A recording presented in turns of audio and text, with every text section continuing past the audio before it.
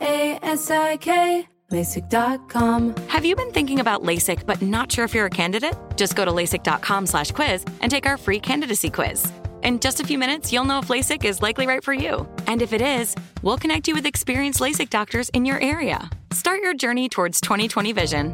Take our free candidacy quiz at LASIK.com/quiz. Yeah, LASIK.com. Easy to remember, so you know where to start. LASIK, LASIK.com.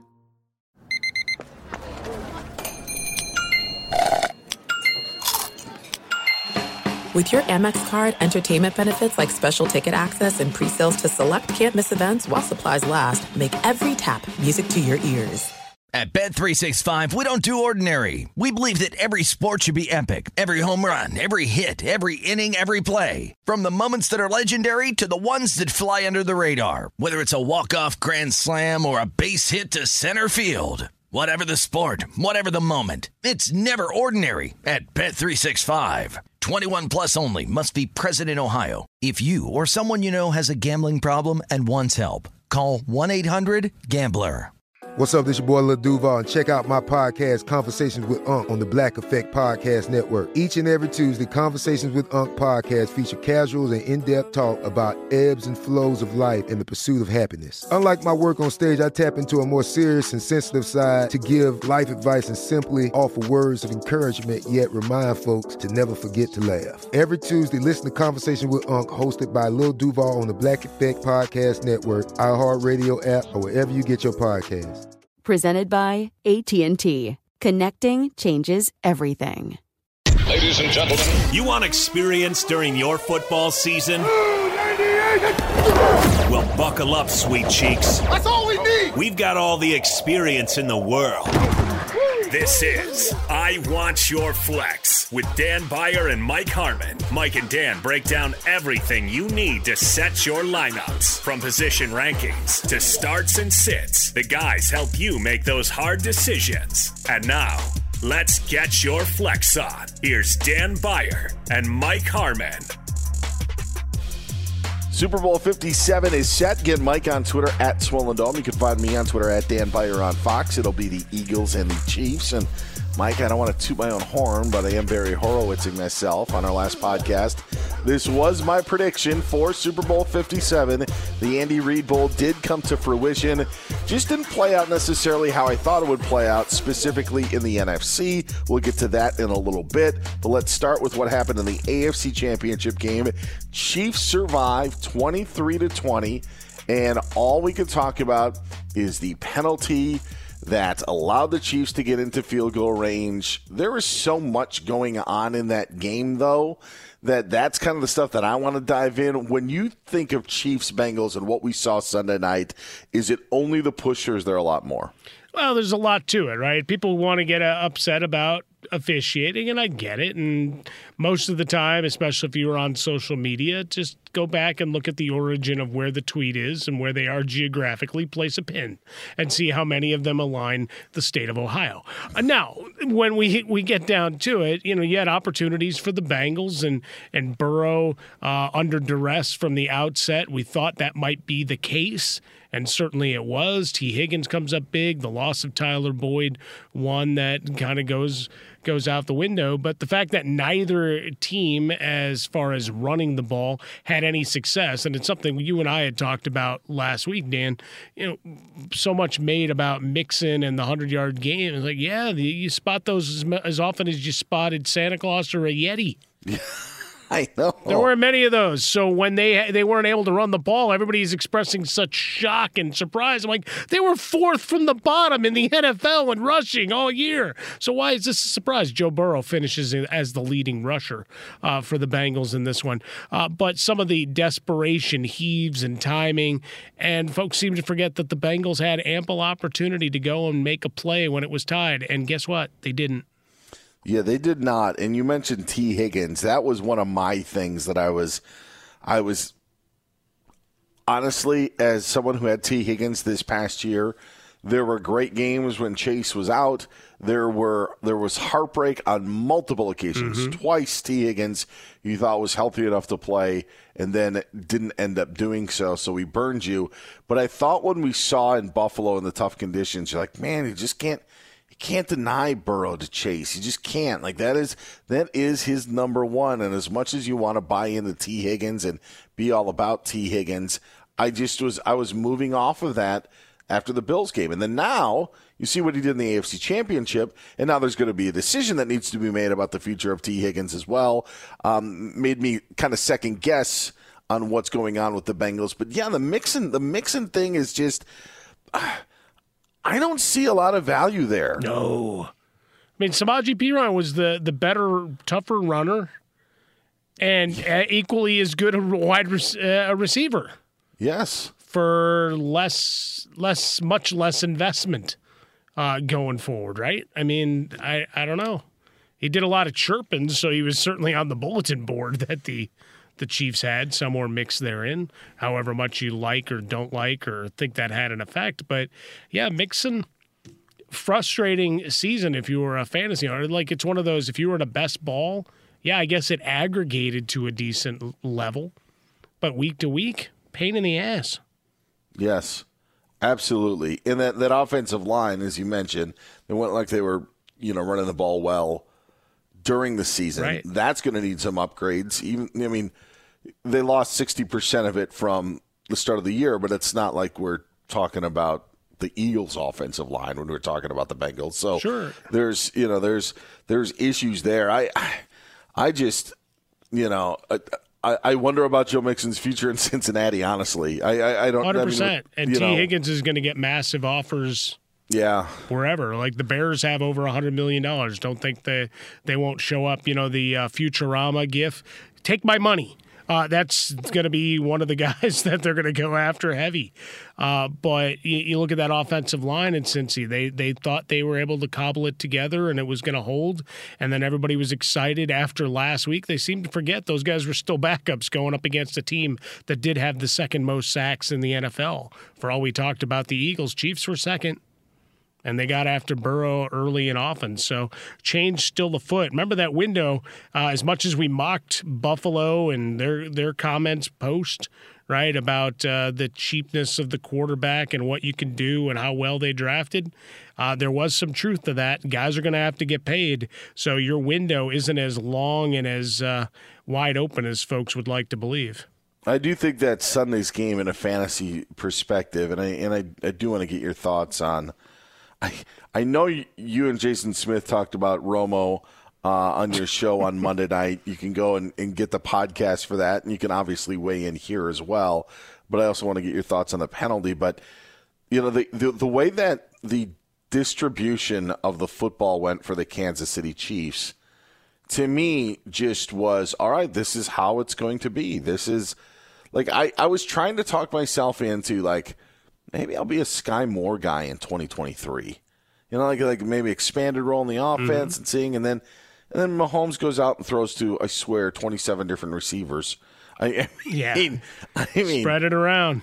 Absolutely. When Marcus Kemp went into the game, the jersey number 85 on the Chiefs, Mike, I had never seen before. I don't ever it was so foreign to me. And then what happens? Mahomes is running left and spots Kemp and no looks a throw to it's crazy. Like it is truly Travis Kelce and everyone else. So even though MVS had the huge game, that AFC Championship game to me was such a sign of really who the Kansas City Chiefs are when it comes to fantasy football. 10 different receivers mixed therein. You mentioned Marcus Kemp, Moore with 3 catches, just 13 yards. Mecole Hardman, 2 for 10. So it's we think maybe we can bust something open with you off a quick get it in your hands. Well, that didn't happen. Juju Smith-Schuster just 1 for 7. So you go on down the line. Travis Kelce, for those that look ahead, his salary cap number is nothing relative to his value these next couple of years. I think at its peak in its final year, it gets to like 19.5. Well, wow. They just announced that the salary cap's moving almost $17 million. Ta-da! Travis Kelce's almost paid for. Like I think it's 14.5 next year, 15.5 or thereabouts in 24, and then 25 it's like 19.5. You want to talk about bargains for the production that you get. But you have the running back by committee is still going to drive you nuts. MVS will be interesting. And I really thought Kadarius Toney was going to have a much bigger role in this one. Yeah, I don't know why. yeah. That was the guy that I kind of circled as all right, watch and see. And, well, I watched. He got dinged up, and like Tyler Boyd, and not available after that. It was quite the game. Where do you stand on the out of bounds, the penalty at the end? Because I'll just let you say, and then I'll explain my piece to you. Yeah, it's one of those tough ones, right? Because everybody wants to go. It's like, well, what about when Jones did this to Burrow? Well, the referee probably looked at it, even with the extra step, and said Burrow did the equivalent of a flop. And some are arguing Mahomes the same thing is here. The only problem is Mahomes is on the sideline. We're talking about player safety. We're talking about a guy who's already banged up, a guy who's arguably the face of the league. All of those things. Now, do I think Osai, even if he tries to pull up, like say Mahomes just kind of starts to trot as he hits the white, Osai might have hit him, accidentally nudged him from behind anyway, tried to slow down his 270-pound frame. Right? So I thought there might still be contact there. Did he sell it? Maybe. Did you go with the contact and just fault instead of trying to fight it to where maybe you caused yourself more damage as a guy who did that and broke a leg playing basketball? I can tell you, sometimes go with the hit. Sure. You fall a little more gracefully and evenly. But it's a call that has to be made. I mean, both feet hit the white. You don't have to like it. It doesn't have to be, a body slam scenario. It's the letter versus rule of the law, and as much as you don't want it to be the deciding play, you can't look at the clock in this one. This one is it's Mahomes. It's out of bounds. It's a penalty. It's where I ended up siding as well, and I feel like it was such a topic, Mike, that was you either think it's a penalty or you don't think it's a penalty. There's. Like in that, like a penalty in the first minute of the game is a penalty in the last minute of the game.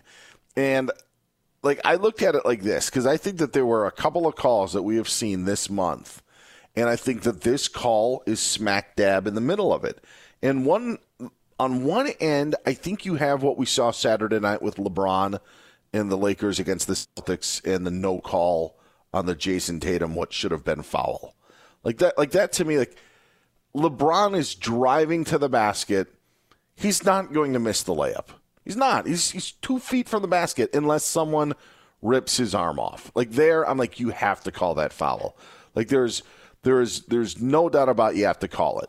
And on the other end of the spectrum, Mike, and this is where I feel like the play between the Chiefs and Bengals falls in the middle, was to remember the end of the TCU-Michigan Fiesta Bowl, and it was the 4th down, and TCU was about to wrap Michigan up because they fumbled the snap, and there were a bunch of crazy plays. Mm-hmm.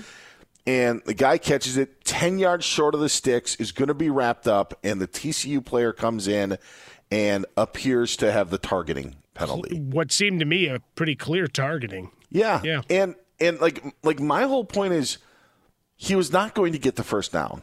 Like the game was over at that point. Targeting to me is a penalty for safety reasons. It's not like an advantage. You know what I mean? Like offsides is you have an advantage jumping. Targeting is, for safety, and they're trying to get it out of the game. That is why it's there. So me, and because I can't stand Michigan with every fiber of my being, thought no penalty at all. Yet I felt like LeBron's had to have been called. Because there wasn't, and I felt like the Chiefs-Bengals thing was kind of in the middle of that. And that's why I'm not going to sit there and, plant my flag and be like, I am for, if it's a foul at the start, it's a foul at the end. And I'm not going to plant my flag in it depends on the situation. Like, it literally does depend on the situation for every single scenario. And I felt like I could waver on what happened in Kansas City, but ultimately, I do think it needed to be called. Yeah, I actually remember screaming about the targeting the night of that game. So, do you? So I'll stand with it. It's like, again, going to the safety part of it is that you did something really dumb at the end of a game, and you get away with it. With the LeBron James, that's okay. You can be wrong. That's totally no. I'm kidding. No, but that's exactly it, right? It's all right. How do you interpret it? Like the LeBron James, the funniest thing I saw was Jordan would have switched to the other hand and gotten the layup. But look, the referees at least didn't do what I would have done. I would have teed his ass up. Sure. For jumping around like an idiot. And Patrick Beverley, they apply it like it's all right. We'll apply that to the kickoff instead of the point. Well, after. yeah, there was no way that if they would have put it at the end like that would have been. That would have been some Oklahoma State Central Michigan stuff. But stuff like that, right? Yes. So that was the thing. It's like he had all the histrionics. Like I would have given him a technical foul, and we would have been shooting free throws on the other side. Also, it proved once and for all that the 2-minute report is nonsense on a whole other level, and shows how quickly New York can make a call to say you screwed this up. Because they already had that information before they even got to the pool reporter to answer the question. But yeah, the Mahomes, again, if they'd swallowed the whistle and put the flag away, I wouldn't have been incensed. I would have gotten free football. But sure. But here we are. If Butker misses, we're not talking about it. Right. And again, the Bengals had ample opportunity to go take the game. They did not. What I would say is the thing that falls out of it for me, right? And we'll get to the NFC side of things and the debates in a sec. But here was another great example that the all-star officiating crews are insane. Like, these guys didn't look like they'd ever met each other, let alone officiated games. And this goes for both games. Because there were certainly calls where you're looking at each other like, how long does the review take? Right? How long between is he throwing a flag or like what's the running clock on this? Right? So there were a number of those circumstances where you're looking around going, all right, it's clear these guys have a communication issue on top of what we're thinking are just plain wrong calls. So get rid of the all-star crews. If you earn the slot and you grade it out the best, screw this one person from each crew or however you're deciding who gets to come to that game. Keep the people intact that refereed all year together. Yeah, it's completely counterproductive, and I will agree with you on that point. Go follow LeBron again. LASIK. LASIK.com. Have you been thinking about LASIK but not sure if you're a candidate? Just go to LASIK.com/quiz and take our free candidacy quiz. In just a few minutes, you'll know if LASIK is likely right for you. And if it is, we'll connect you with experienced LASIK doctors in your area. Start your journey towards 20/20 vision. Take our free candidacy quiz at LASIK.com/quiz. Yeah, LASIK.com. Easy to remember, so you know where to start. LASIK. LASIK.com.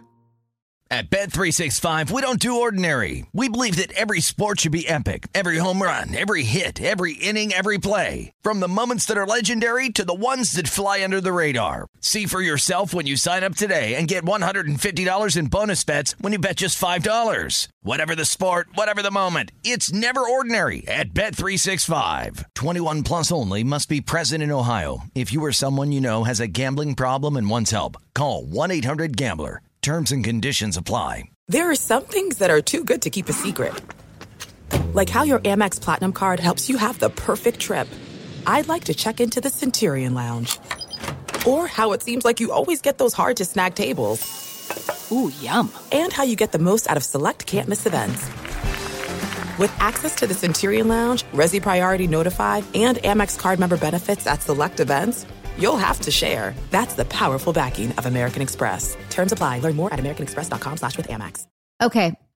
I love Walker Hayes. He's amazing. He's so fun, such a great entertainer. And that's why I'm so excited that JCPenney and country music singer-songwriter Walker Hayes are partnering together on a new limited-time men's collection for the everyday guy.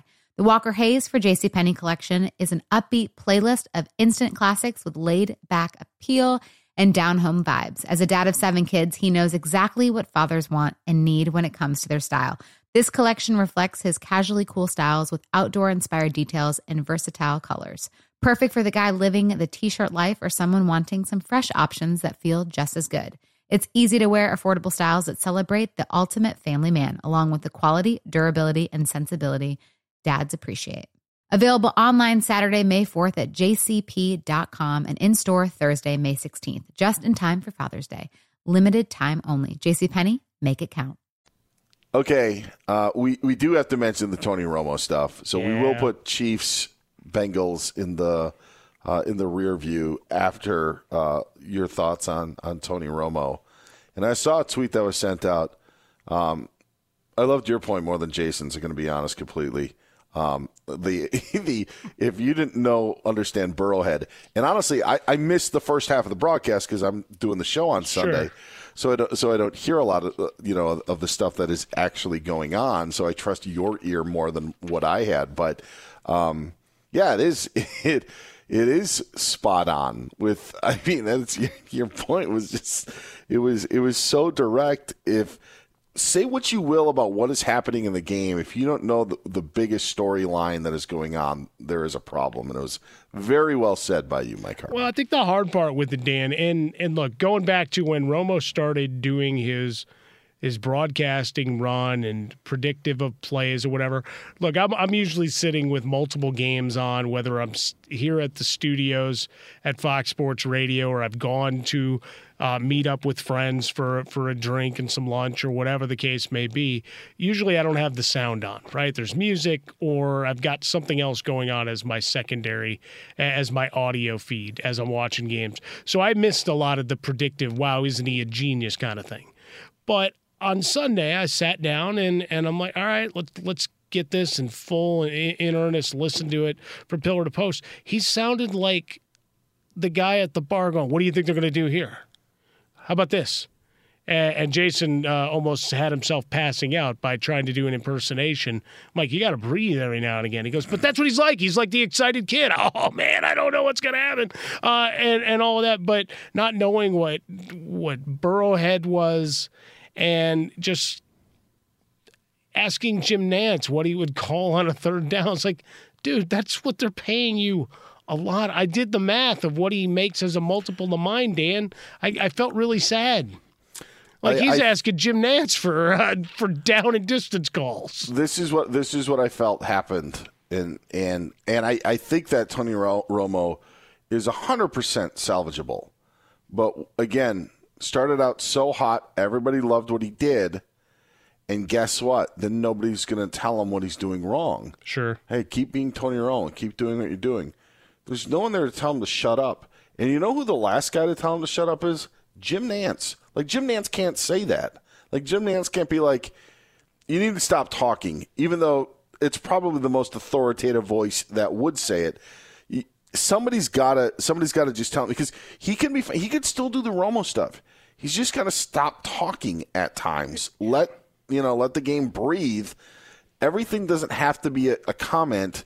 It is nonstop talking. Well, it's not radio, right? Dead air with crowd noise and letting the picture tell the tale is been done by the greatest in the game. You know, we commemorate and always think of the way Vince Scully would call a game or Pat Summerall years ago, right? I mean, you had all that. For the thing with Romo with me, Aikman, right? Irvin, touchdown Cowboys. That's it. Look at that word economy right there.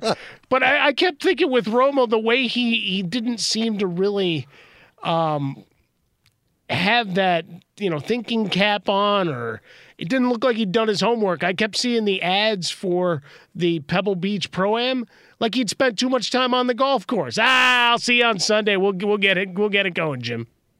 I think, because Jim Nantz was not saying things, it's also why Tony keeps talking. Right. Because Nantz is trying to let it breathe, and Romo's thinking like, "Oh, I got to fill." So, this is amazing. This is unbelievable. This is great. This is what a moment, Jim Nantz. All right, just Jim Nantz knows it's a moment. He's standing right next to you, and all that stuff is coachable. I just don't think that anybody is coaching him. I could be wrong, but now would be the time where they need to do so, because I know that he's hearing everything, and they're not going to move off. He still could be a very good analyst. Sure. Do the things that we really liked at first.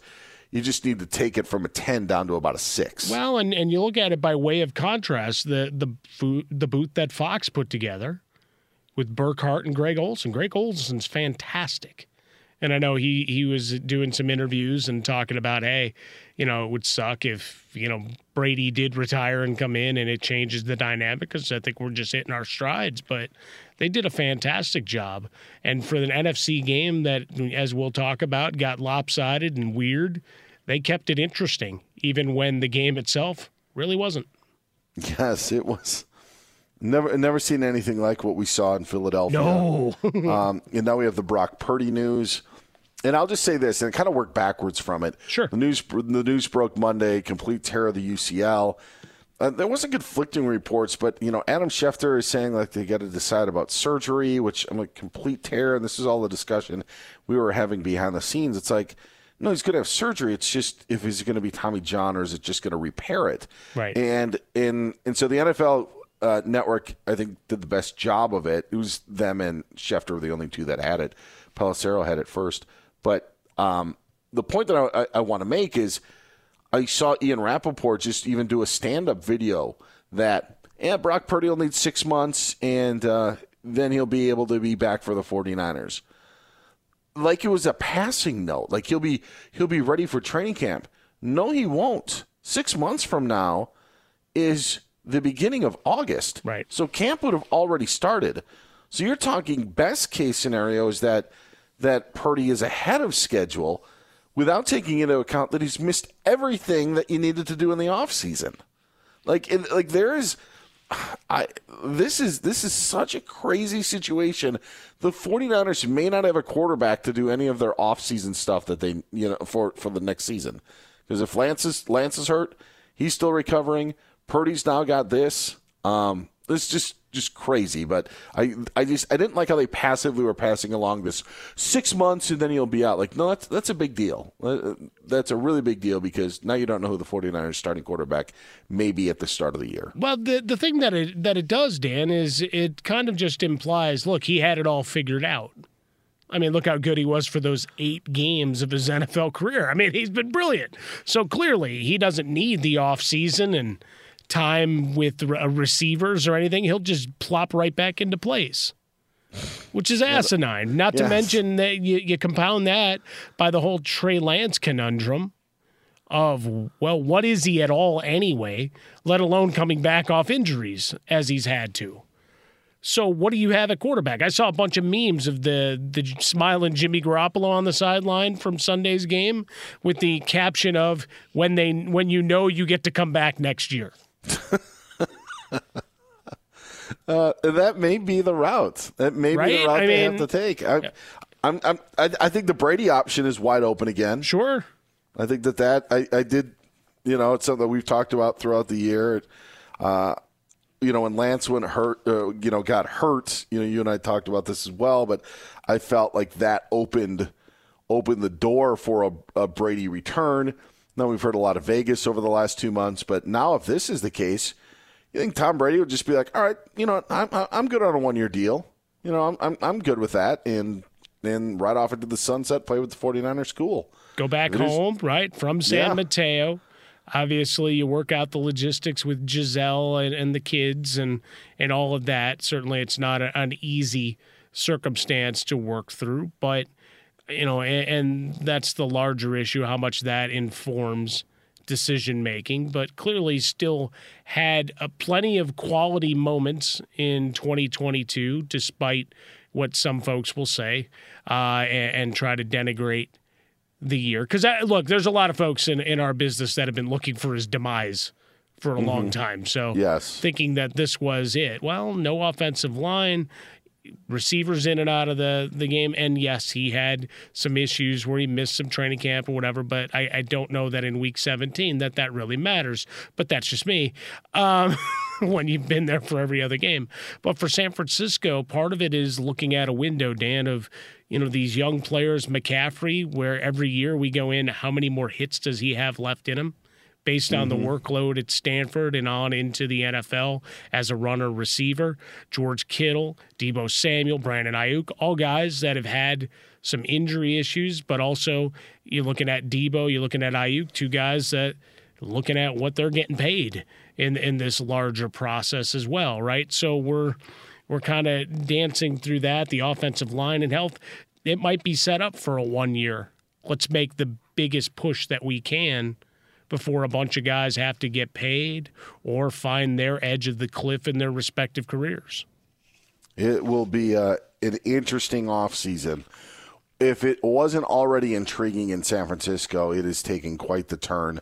It was. There's no way that you can even analyze that game on Sunday because the one thing I would say is that it did for someone who wasn't a Brock Purdy believer and thought it was all system, did show that, hey, your quarterback does have to do some things because Josh Johnson was just having a tough time out there when he was out there. And then, I mean, it was – you can't even – I don't even think we can evaluate the Eagles, Mike, because I think the Eagles knew once Purdy was out that they just didn't want to do anything stupid.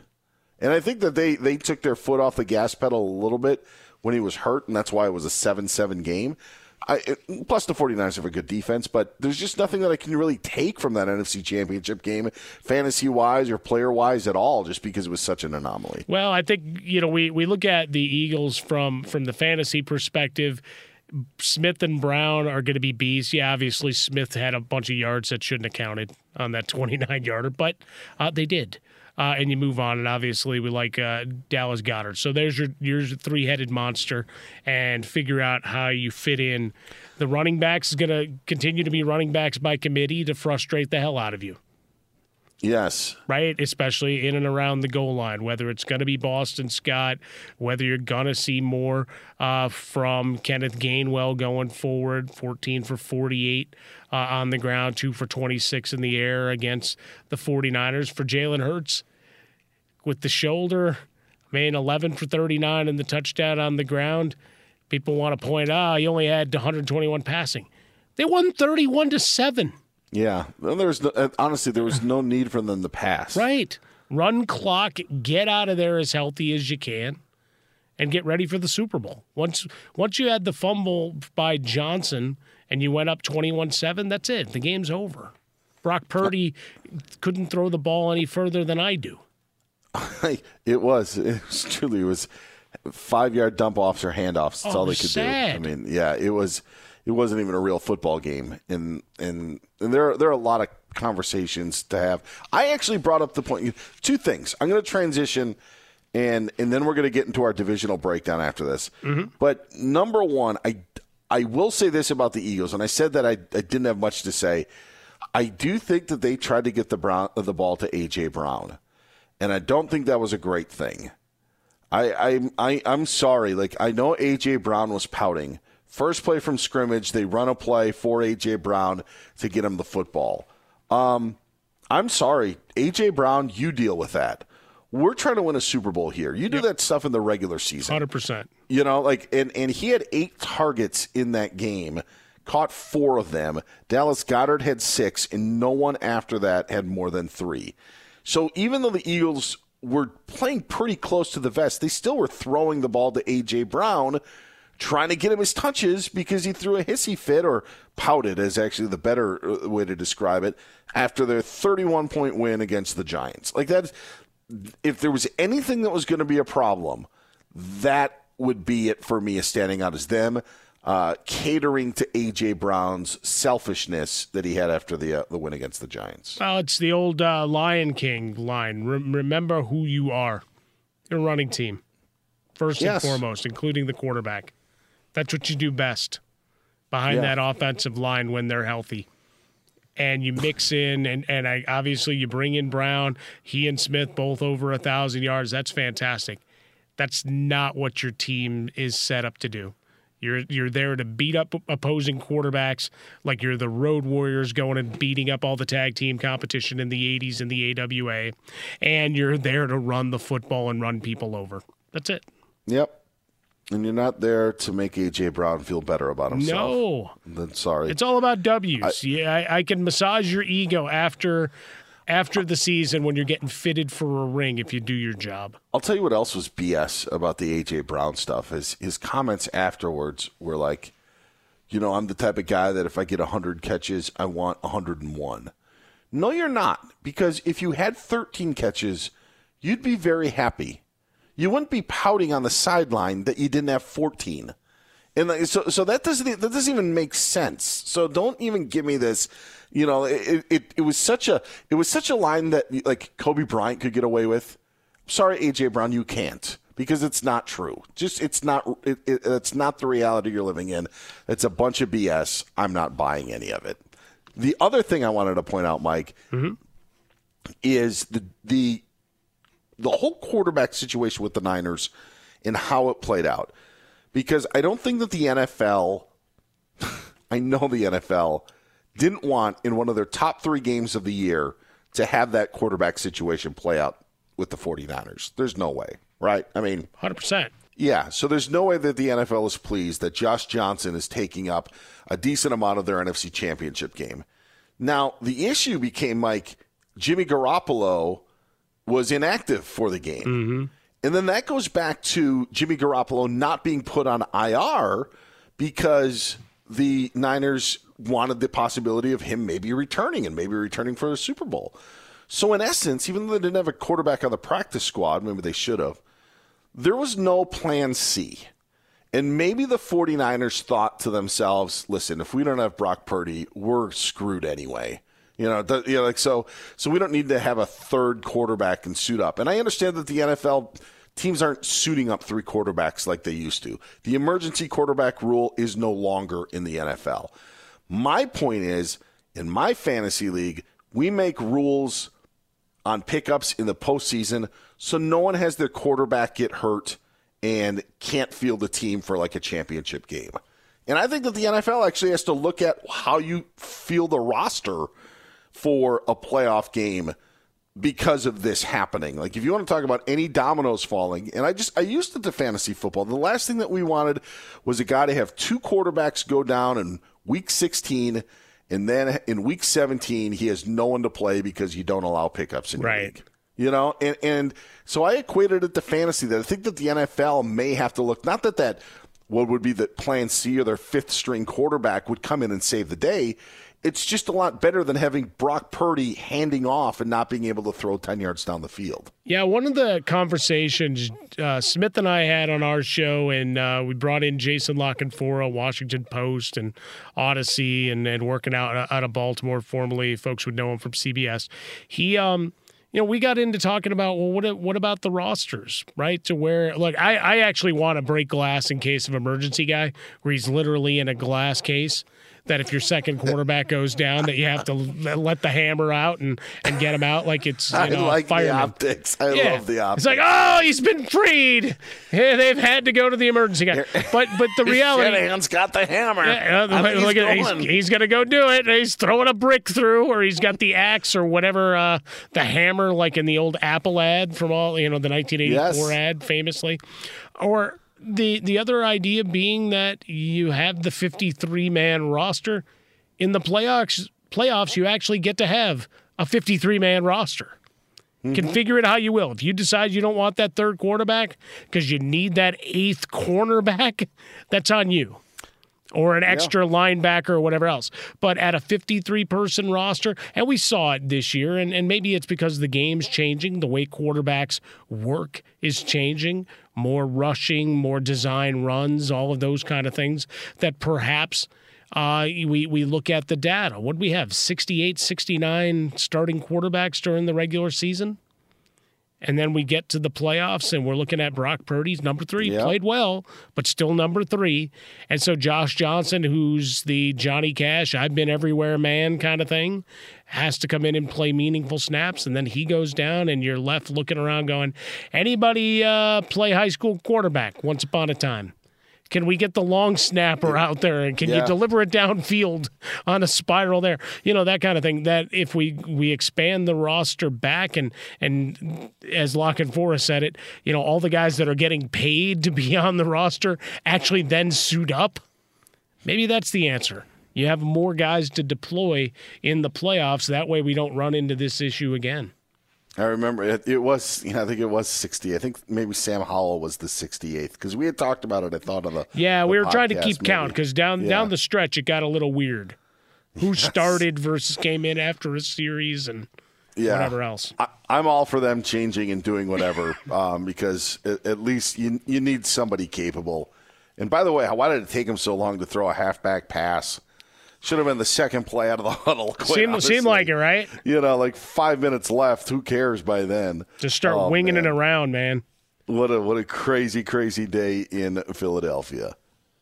LASIK, LASIK.com. Have a ton of questions about LASIK? You're not alone. That's why we created LASIK.com. One place where you can go to find every answer to every question on your mind. Like, how much does LASIK cost? How long does recovery take? How do I find a doctor? If you've been thinking about LASIK, go to LASIK.com now. Yeah, LASIK.com. Easy to remember, so you know where to start. LASIK, LASIK.com. At Bet365, we don't do ordinary. We believe that every sport should be epic. Every home run, every hit, every inning, every play. From the moments that are legendary to the ones that fly under the radar. Whether it's a walk-off grand slam or a base hit to center field. Whatever the sport, whatever the moment. It's never ordinary at Bet365. 21 plus only. Must be present in Ohio. If you or someone you know has a gambling problem and wants help, call 1-800-GAMBLER. This is it. We've got an Amex Platinum Pro on our hands, ladies and gentlemen. We haven't seen anyone relax like this before in the Centurion Lounge. Is he connecting to complimentary Wi-Fi? Oh, my. Look at that. He is. And you will not believe where he's going next. The Amex dedicated card member entrance for the win. Unbelievable. When you get travel perks with Amex Platinum, you're part of the action. That's the powerful backing of American Express. Terms apply. Learn more at americanexpress.com/withAmex. Okay. I love Walker Hayes. He's amazing. He's so fun, such a great entertainer. And that's why I'm so excited that JCPenney and country music singer-songwriter Walker Hayes are partnering together on a new limited-time men's collection for the everyday guy. The Walker Hayes for JCPenney collection is an upbeat playlist of instant classics with laid-back appeal and down-home vibes. As a dad of 7 kids, he knows exactly what fathers want and need when it comes to their style. This collection reflects his casually cool styles with outdoor-inspired details and versatile colors. Perfect for the guy living the t-shirt life or someone wanting some fresh options that feel just as good. It's easy to wear, affordable styles that celebrate the ultimate family man, along with the quality, durability, and sensibility dads appreciate. Available online Saturday, May 4th at jcp.com and in-store Thursday, May 16th, just in time for Father's Day. Limited time only. JCPenney, make it count. All right, so the Super Bowl is set. Chiefs, Eagles. Ryan Bershinger is our executive producer. He now joins us on the pod. Get him on Twitter at Ryan Bershinger. Hi, Bersh. For both of you guys. Hello. I think the Eagles are going to kill the Chiefs. And I know we're going to do another pod before Super Bowl, but here we are. We're more than a week out. Quick thoughts. Harmon, how do you think? 2-point spread. Like I did before the season on our big whiteboard, I had the Chiefs winning it all. Just thinking that the Andy Reid, Patrick Mahomes, Travis Kelce triumvirate could not be stopped, could not be contained. And now when I get to say MVS, like it's my pharmacy down the street, I get excitable. I can't go away from it now, Dan. I got to ride it out. Am I confident about it? Hell no! But I'll ride it out. Okay. Bersh? I'm with you, Dan. This feels like an Eagles Super Bowl win. They're an incredibly well-rounded team. Obviously, the defense is very strong, and they can move the ball down the field in a multitude of ways. I think that overall, I feel like throughout the season we've taken for granted just how good this Eagles team is. I think the Eagles take it. Yeah, Go ahead, Mike. Well, if Hurts gets hurt, we get Minshew Mania in a Super Bowl. Yeah, that would be amazing. So there is something to that, too. Yeah. No, sorry, Jalen Hurts. We're not wishing injury. We totally are not at all. It's more just I got to go for the punchline. I'm a radio host. Maybe there's a package they could put in. All right. So we go from greatness to the AFC South and NFC. Yes. Those are our divisions. And if you are just tuning into this episode, maybe you haven't caught a couple of our postseason episodes, we've been taking time to go through each division in the NFL and talk about what fantasy storyline we think stood out for each of the 32 teams, and we're doing it by divisions. We've got 2 divisions today, AFC South and NFC South are our divisions.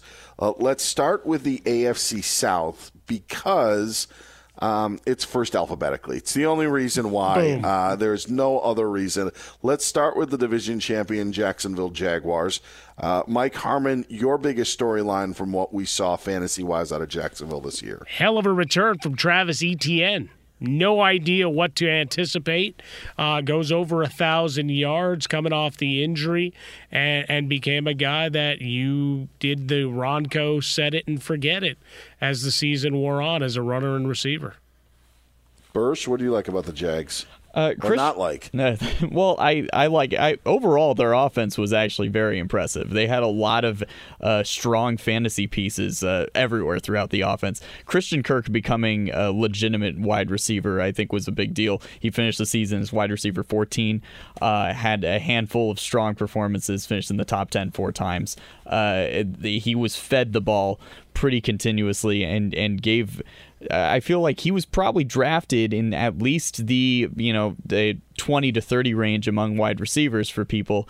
And I think coming into the season, people were hesitant to fully invest in one of the Jaguars receivers.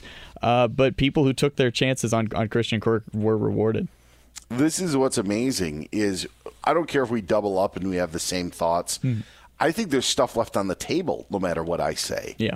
And I think my takeaway is this, is I think Trevor Lawrence is going to be drafted very high in drafts next season from what they did later on. And now you think of a full off season with Doug Peterson, and we'll be doing a draft for 2023 after Super Bowl 57. It'll be our final episode of the season. But I think Trevor Lawrence, when you get to the quarterback position, there are only going to be a couple of quarterbacks that I think are going to be taken ahead of him. When it comes, and August comes around and drafts are happening. Celebration of Doug Peterson. Just to piggyback on Bursch's Christian Kirk, he helped win 2 titles for me. Oh, there you go. Nice. So I celebrate him because remember when everybody mocked his contract? Yes. Like you had to overpay in you Jacksonville. Were one of them. Seemed to you work. You were one of them, Mike. What's you were that? one of them. No, I wasn't. You were one of them. I didn't mock it. You should apologize to Christian. I'm kidding. I'm kidding. I was all on board. I'm like, look, you're in Jacksonville. You have to overpay. I feel bad that I actually wanted to mention Evan Engram. Right. For how he emerged, but I think that Trevor Lawrence is still the bigger story. All right, Bursch, you got the Titans. Titans-wise. Well. Yes. This is save the good one for you. Yes. Well, then I'll just take the good one here. So Derrick Henry did finish the season as running back 4, and I think what's so impressive about Derrick Henry is the fact that he had the second lowest reception total of any running back in the top 10 and still finished as running back 4 because that's just how strong of a runner he is. He was 3rd on the season in rushing yards. I think he'll be in the middle of the first round again for people, and as he should be. His steady production is very impressive. Near 2,000 total yards, just insane. What do you got, Dan? I hate to say a rookie was disappointing, but I think people took Treylon Burks and were hoping for more. Mm-hmm. Yeah. And there was one 100-yard game. He had 1 touchdown, dealt with a concussion in that game after playing against the Eagles is the only time that he scored. But I think first-round pick, you're thinking, I'll move into A.J. Brown slot.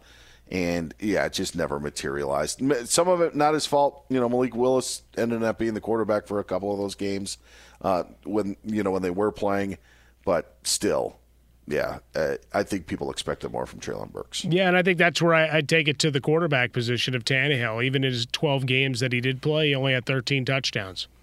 Thought that the arrival of Woods and Burks, with the running attack being what it was, that there'd be more opportunity. Instead, 33 sacks absorbed, 211 yards per game, and just the 13 touchdowns. So very disappointing effort. So now the curiosity of what next year's looks like. You had Tannehill, Dobbs, and Willis, and I'd be shocked if any of them enters 2023 as the number one there. Yeah, Tennessee you later with those guys. Nicely done. The Indianapolis Colts are next up. I'll start, and it's obvious, and it's funny. I thought about it. How many guys would have had Jonathan Taylor on their team, and the Colts had the bye in Week 14, and you're like, man, that could be the end of the regular season. And then you realize that nobody that had Jonathan Taylor was in playoff contention this past year. What an absolute bust for anybody that took him number one overall. 100%. There are other stories in Indianapolis, but I am taking the free pass, if you will, and just saying the disappointing season of Jonathan Taylor. There you go. I'll step up and I'll grab the Michael Pittman Jr. because it ties to the overall Chris Ballard needs someone else to take care of a certain position for him. But 99 receptions, that's all fine and good. 4 touchdowns, less than 1,000 yards on those 99 receptions. So catch it and fall forward. So PPR leagues, not a disaster, but certainly not the season I think anybody anticipated. I think he was one of those guys that was projected as a breakout, and even with the high reception total, you just kind of shrugged, finishing as wide receiver, 27, 28? Yeah, it was the Pitts, man. I'm telling you. Nicely done. Look at you. Boom. Bursch, you got anything on the Colts-wise? You know what? This will be one of those where we double up. I want to mention something about Jonathan Taylor. Of course, yeah, gigantic bust. Like he was the consensus number one coming into the season, and when you finish so far outside of the top 10, despite being the consensus number one, yeah, it's a gigantic disappointment. What I found really interesting about Taylor was that after his incredibly strong week 1, he fell off heavily, missed a couple games, came back, and was still bad. Then Jeff Saturday came in, and that first week where Jeff Saturday was the coach, Jonathan Taylor was running back 3 on the week against the Raiders. And then it was that one game that Saturday got a win in. And then after that, he was running back 11, running back 8, running back 19. Like he was used heavily once Saturday came in there. And then he got hurt, and then his season was done. So it will be interesting to see what does happen next year with their coaching. If Jeff Saturday comes back, I think it was it was obvious that whoever the coach was should come in and say, hey, we should give the ball to the best player on the team, especially when we don't have a quarterback. And it did work for them. I think coming into drafts next season, Taylor's going to be in kind of what that Christian McCaffrey position was this season, where you didn't feel great because there were so many questions, but the talent is obviously there, and the situation should be there. The workload should be there. It's going to be interesting. I think we'll see. People will still put him in like the top 3 in rankings. In some rankings, he's going to fall out of the first round. He's going to be all over the map, and that is going to be something interesting to watch throughout the offseason. All right, Indianapolis Colts are done. The Jaguars are done. The Titans are done. That leaves us with the Houston Texans, Mike Harmon. Punt, check. All right, I'll go to the negative. I really thought there'd be better days for Davis Mills. Now it ties to another one of the stories that I'm going to leave for you, Dan. But 3,100 passing yards, 17 touchdowns, 15 interceptions, 31 sacks, played in 15 games. I really thought it was going to be better. I liked what I'd seen from him in the 2021 campaign, looked for much improvement, and instead I was grossly disappointed. 1 or 2 times where it kind of looked clean and looked like maybe you were turning a corner, and then he went right back into a turtle position. With that neck, yeah, it's apropos for sure. Bursch, Texans. Dameon Pierce actually was a pretty steady producer at the running back position for much of the season. He was a guy who coming in, he built hype during the preseason where people weren't entirely certain what their running back situation was going to be like, because are they really going to go in and give the ball to Rex Burkhead 20 times a game? No, they gave it to Dameon Pierce, and it worked out for the first half of the season. He put up pretty strong numbers, and then it slid a little bit. He had 2 weeks where he combined for like 8 rushing yards in those 2 weeks, and then he bounced back a little bit, but then missed some time at the end of the season. He should be a guy that could be a steady RB2 for teams next season and next year's draft. Brandon bleeping Cooks. That's, you knew that was coming. Yeah.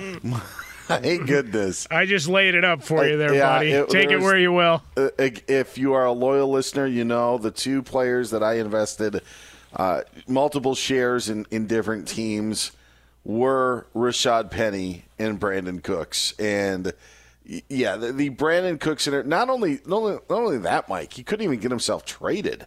Right. Like that contract, just an albatross, which is funny because you think about Dallas and what they ended up doing at the receiver position, and everybody's like, oh, it's because of Prescott's contract. It's like, no, Prescott's contract for 2022 was not an inhibitor of any of it. They just didn't want to give that guy $19 million or whatever was left of it. It was so frustrating. And then by the time that you actually would, okay, this is what is so Brandon Cooks about it. Not only was he just non-existent at times, like he was away from the team, and then when he was on the field not showing up, his best game of the year came in Week 18. Because of course it does. When nobody is playing anymore unless a daily fantasy. Yep. Brandon Cooks, yes. There was your 100-yard game, Dan. The curse of Cooks. He had 3 touchdowns. One of those came in Week 18. Just an atrocious season. It could not have gotten worse for me and Brandon Cooks. All right, that's the AFC South. NFC South. Tampa Bay Buccaneers. Bursch, you're on the clock. So Mike Evans finished the season. Let me pull this up. I believe he finished the season as wide receiver 11. That sounds like a fair assessment of his season, right? Yeah. No. So Mike Evans had 2 weeks where he was wide receiver 1. Of course, one of those weeks was week 17, where he went off against the Panthers. 207 yards and 3 touchdowns. He also finished as at least at the wide receiver 46 or worse 7 times this season. Yeah. It was a very bizarre season for Mike Evans, and I think this kind of sums up a point as a whole with the Buccaneers offense, where they were kind of oddly underwhelming throughout. A whole lot of shakiness for this Bucs offense this season. Mike Evans, who has been a bastion of steady fantasy points for his entire career, ended up, with a couple good games that really buoyed his overall performance. But I don't think many Mike Evans managers were happy to have him this season. There are a lot of different ways that we can go with the Tampa Bay Buccaneers. I'm gonna go the running game. I just was. The Rashad White emergence in the middle of the season, I think, now carries on. It's just the Lenny stuff. It's just gone. It's so far gone. That ended up turning. He ran over Seattle in Germany, but for where Leonard Fournette was drafted, I just never was a believer, guys, in really who Leonard Fournette was, because it was just so on volume, because Brady went with him the whole time. And now the emergence of Rashad White moving forward, I think that's the story that I'm going to take away, that the Leonard Fournette era in Tampa is now coming to an end. I'll skip Godwin, who was interesting coming off his injury, right, and put up some numbers, but it goes to the passing game as a whole.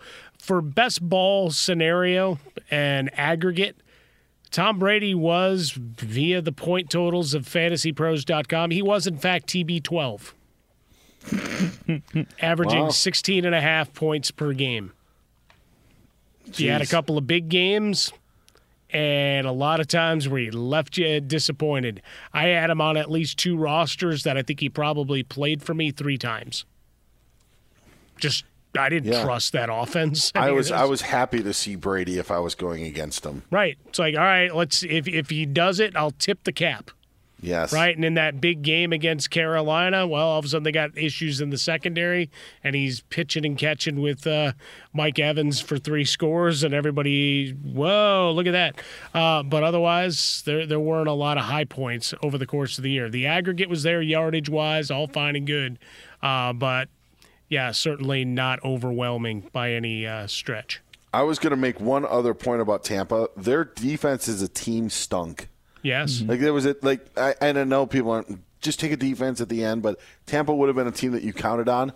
The first 2 weeks were really good, and then after that, they really weren't anything. They finished like bottom 6 or 7, I think, when it was all said and done for fantasy purposes.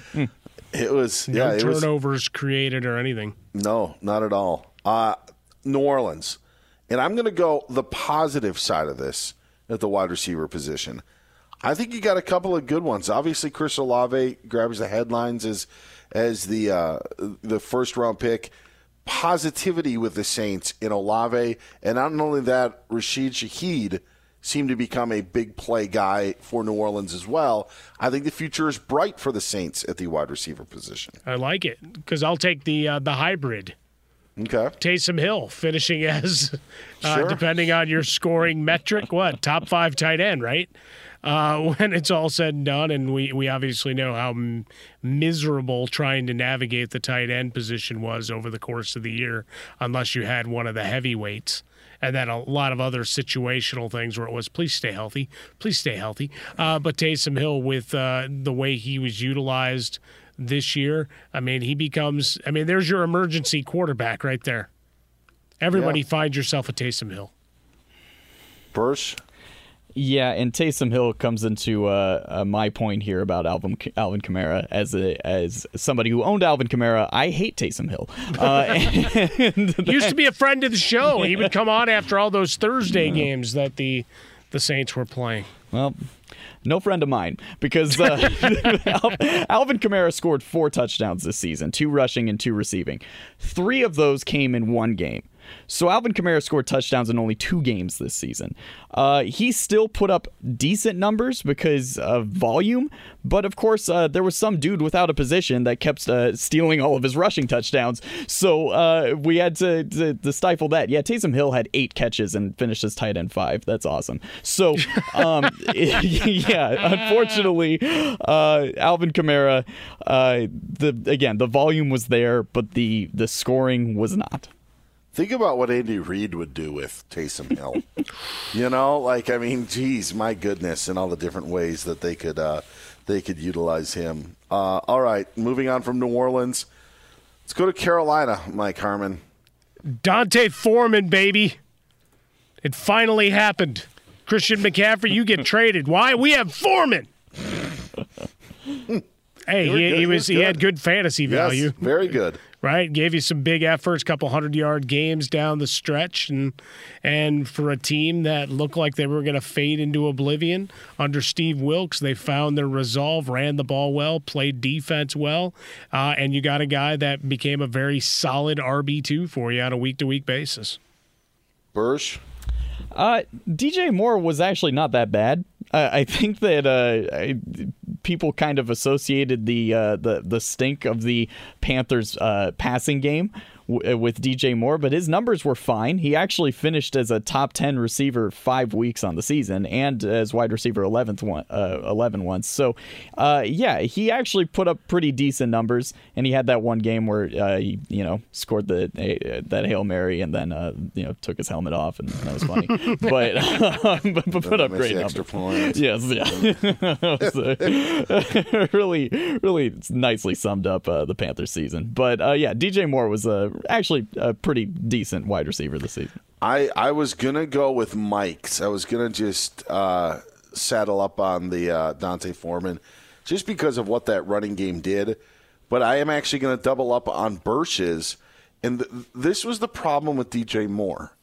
And as someone who had DJ Moore this year, was you quit on him because of where you drafted him. Yeah. And I never could I never had the guts to put him back in. Right. Just couldn't. I looked for other options, and then by the time where he did produce, I had moved on because I was scarred. I was, and that was my fantasy experience with DJ Moore. Well, let me ask for both of you, in most of the leagues you're in, and are you running out 3 wideouts, or has it gone to the 2-2 flex? Because if it's the 2-2 flex, Moore probably would have been the odd man out oftentimes. Yes, that's our long. My 25-year league, that is the case. Yeah, same for me. We have the flex, and I faced the same situation, Dan. DJ Moore was on my bench more often than not. Yeah, I couldn't trust it. Mm-hmm. I was in a league that had 3 wide receivers, like 2 flex and something else, and I'm quitting that league because I'm sick of playing Romeo Doubs every week. Oh man, how do you really feel? I know, like, we all have different levels of fantasy, and I maybe get off my lawn guy. But my goodness, if I'm getting excited for somebody who gets 2 catches for 23 yards, and Romeo Doubs is just the first name that came up into that popped up into my head, you know. But I mean, like, if that's what I'm getting excited for, like, I think I need to find a different league to play in. That may be announcing my resignation from that league. They just don't know it. Well, we'll just send it along. Bursch, cut, print. There we go. Not the 25-year league. I'm tied into that. I'm locked into that one. All right, final one. The Atlanta Falcons. Ryan Bershinger, you have the floor. You know, this is going to sound weird, but I'm glad I get to lead it off with the Falcons. And that's because my point about the Falcons is one simple question for the two of you. Do you draft Kyle Pitts as a top 12 tight end next season? No. Well, top 12? Yeah, probably the back end, right? Just based on where the position is.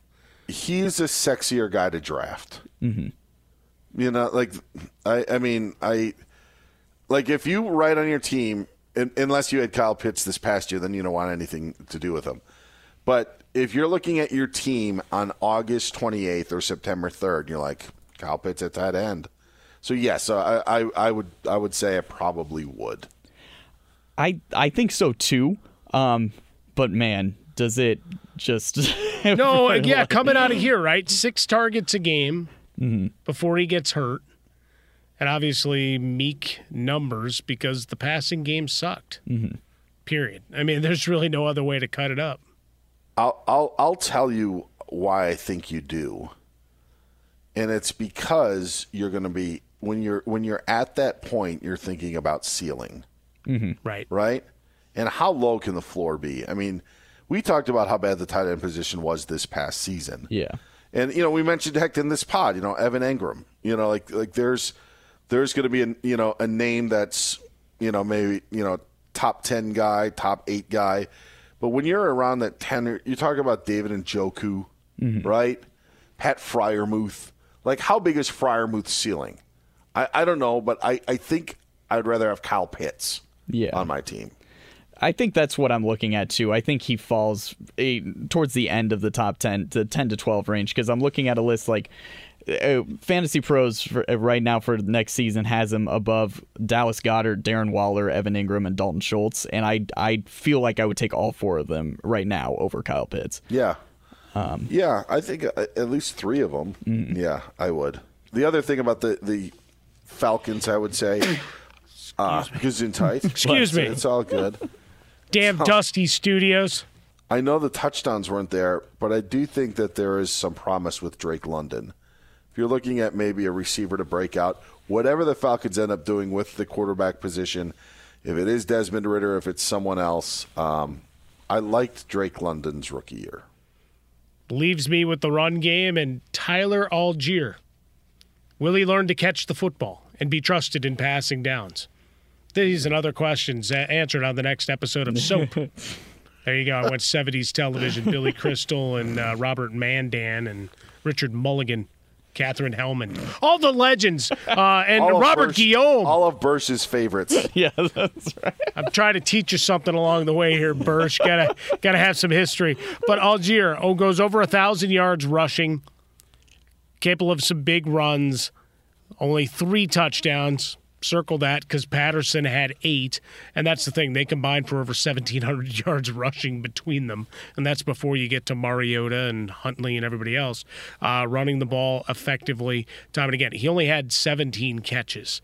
16 catches on 17 targets. So efficient there when they did throw him the ball. But again, only 139 yards and 1 score there. But you go over 1,000 yard as an undrafted rookie, right? In all leagues, I would guess very small percentage where he would have been put on once Patterson was cleared. So pretty good returns, not heavyweights and world beating, but you saw consistent production from him. So, and I don't see that identity for the squad necessarily changing. If anything, you maybe get some easier running lanes because you actually have to respect the pass game. Again, these pods a little bit more meatier because we're only doing 1 a week. And, so you got 60 good minutes of that. There were AFC and NFC South look backs. And, again, during the season, I said Cordero Patterson was the guy that I wish I would have drafted. And then towards the second half of the season with the emergence of Algier and some of Cordero Patterson's health issues that he had midway through the year, probably wasn't the best. I probably said it at the best the best time I could on the pod for the year that Patterson had, but Algier was pretty good for the Falcons. All right, there it is. And we got thank goodness we got those 2 crappy divisions out of the way. We'll wrap it up next time with the NFC West and AFC West, plus a Super Bowl preview. And then, again, after the Super Bowl, we will do our 2023 preseason draft. Does that sound good, guys? Sounds good to me. Oh, yeah. Let's get it on. For Ryan Bershinger, our executive producer, you can get on Twitter at Ryan Bershinger, and the one and only Mike Harmon. You can find on Twitter at Swollen Dome. I'm Dan Beyer. Hit me up at Dan Beyer on Fox. We'll talk to you next time on I Want Your Flex.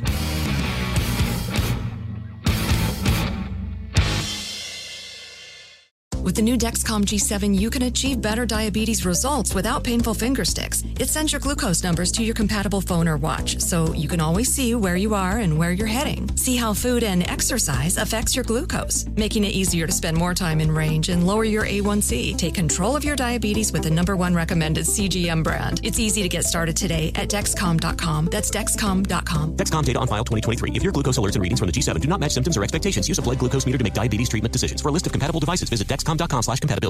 At Bet365, we don't do ordinary. We believe that every sport should be epic. Every home run, every hit, every inning, every play. From the moments that are legendary to the ones that fly under the radar. See for yourself when you sign up today and get $150 in bonus bets when you bet just $5. Whatever the sport, whatever the moment, it's never ordinary at Bet365. 21 plus only. Must be present in Ohio. If you or someone you know has a gambling problem and wants help, call 1-800-GAMBLER. Terms and conditions apply. There are some things that are too good to keep a secret.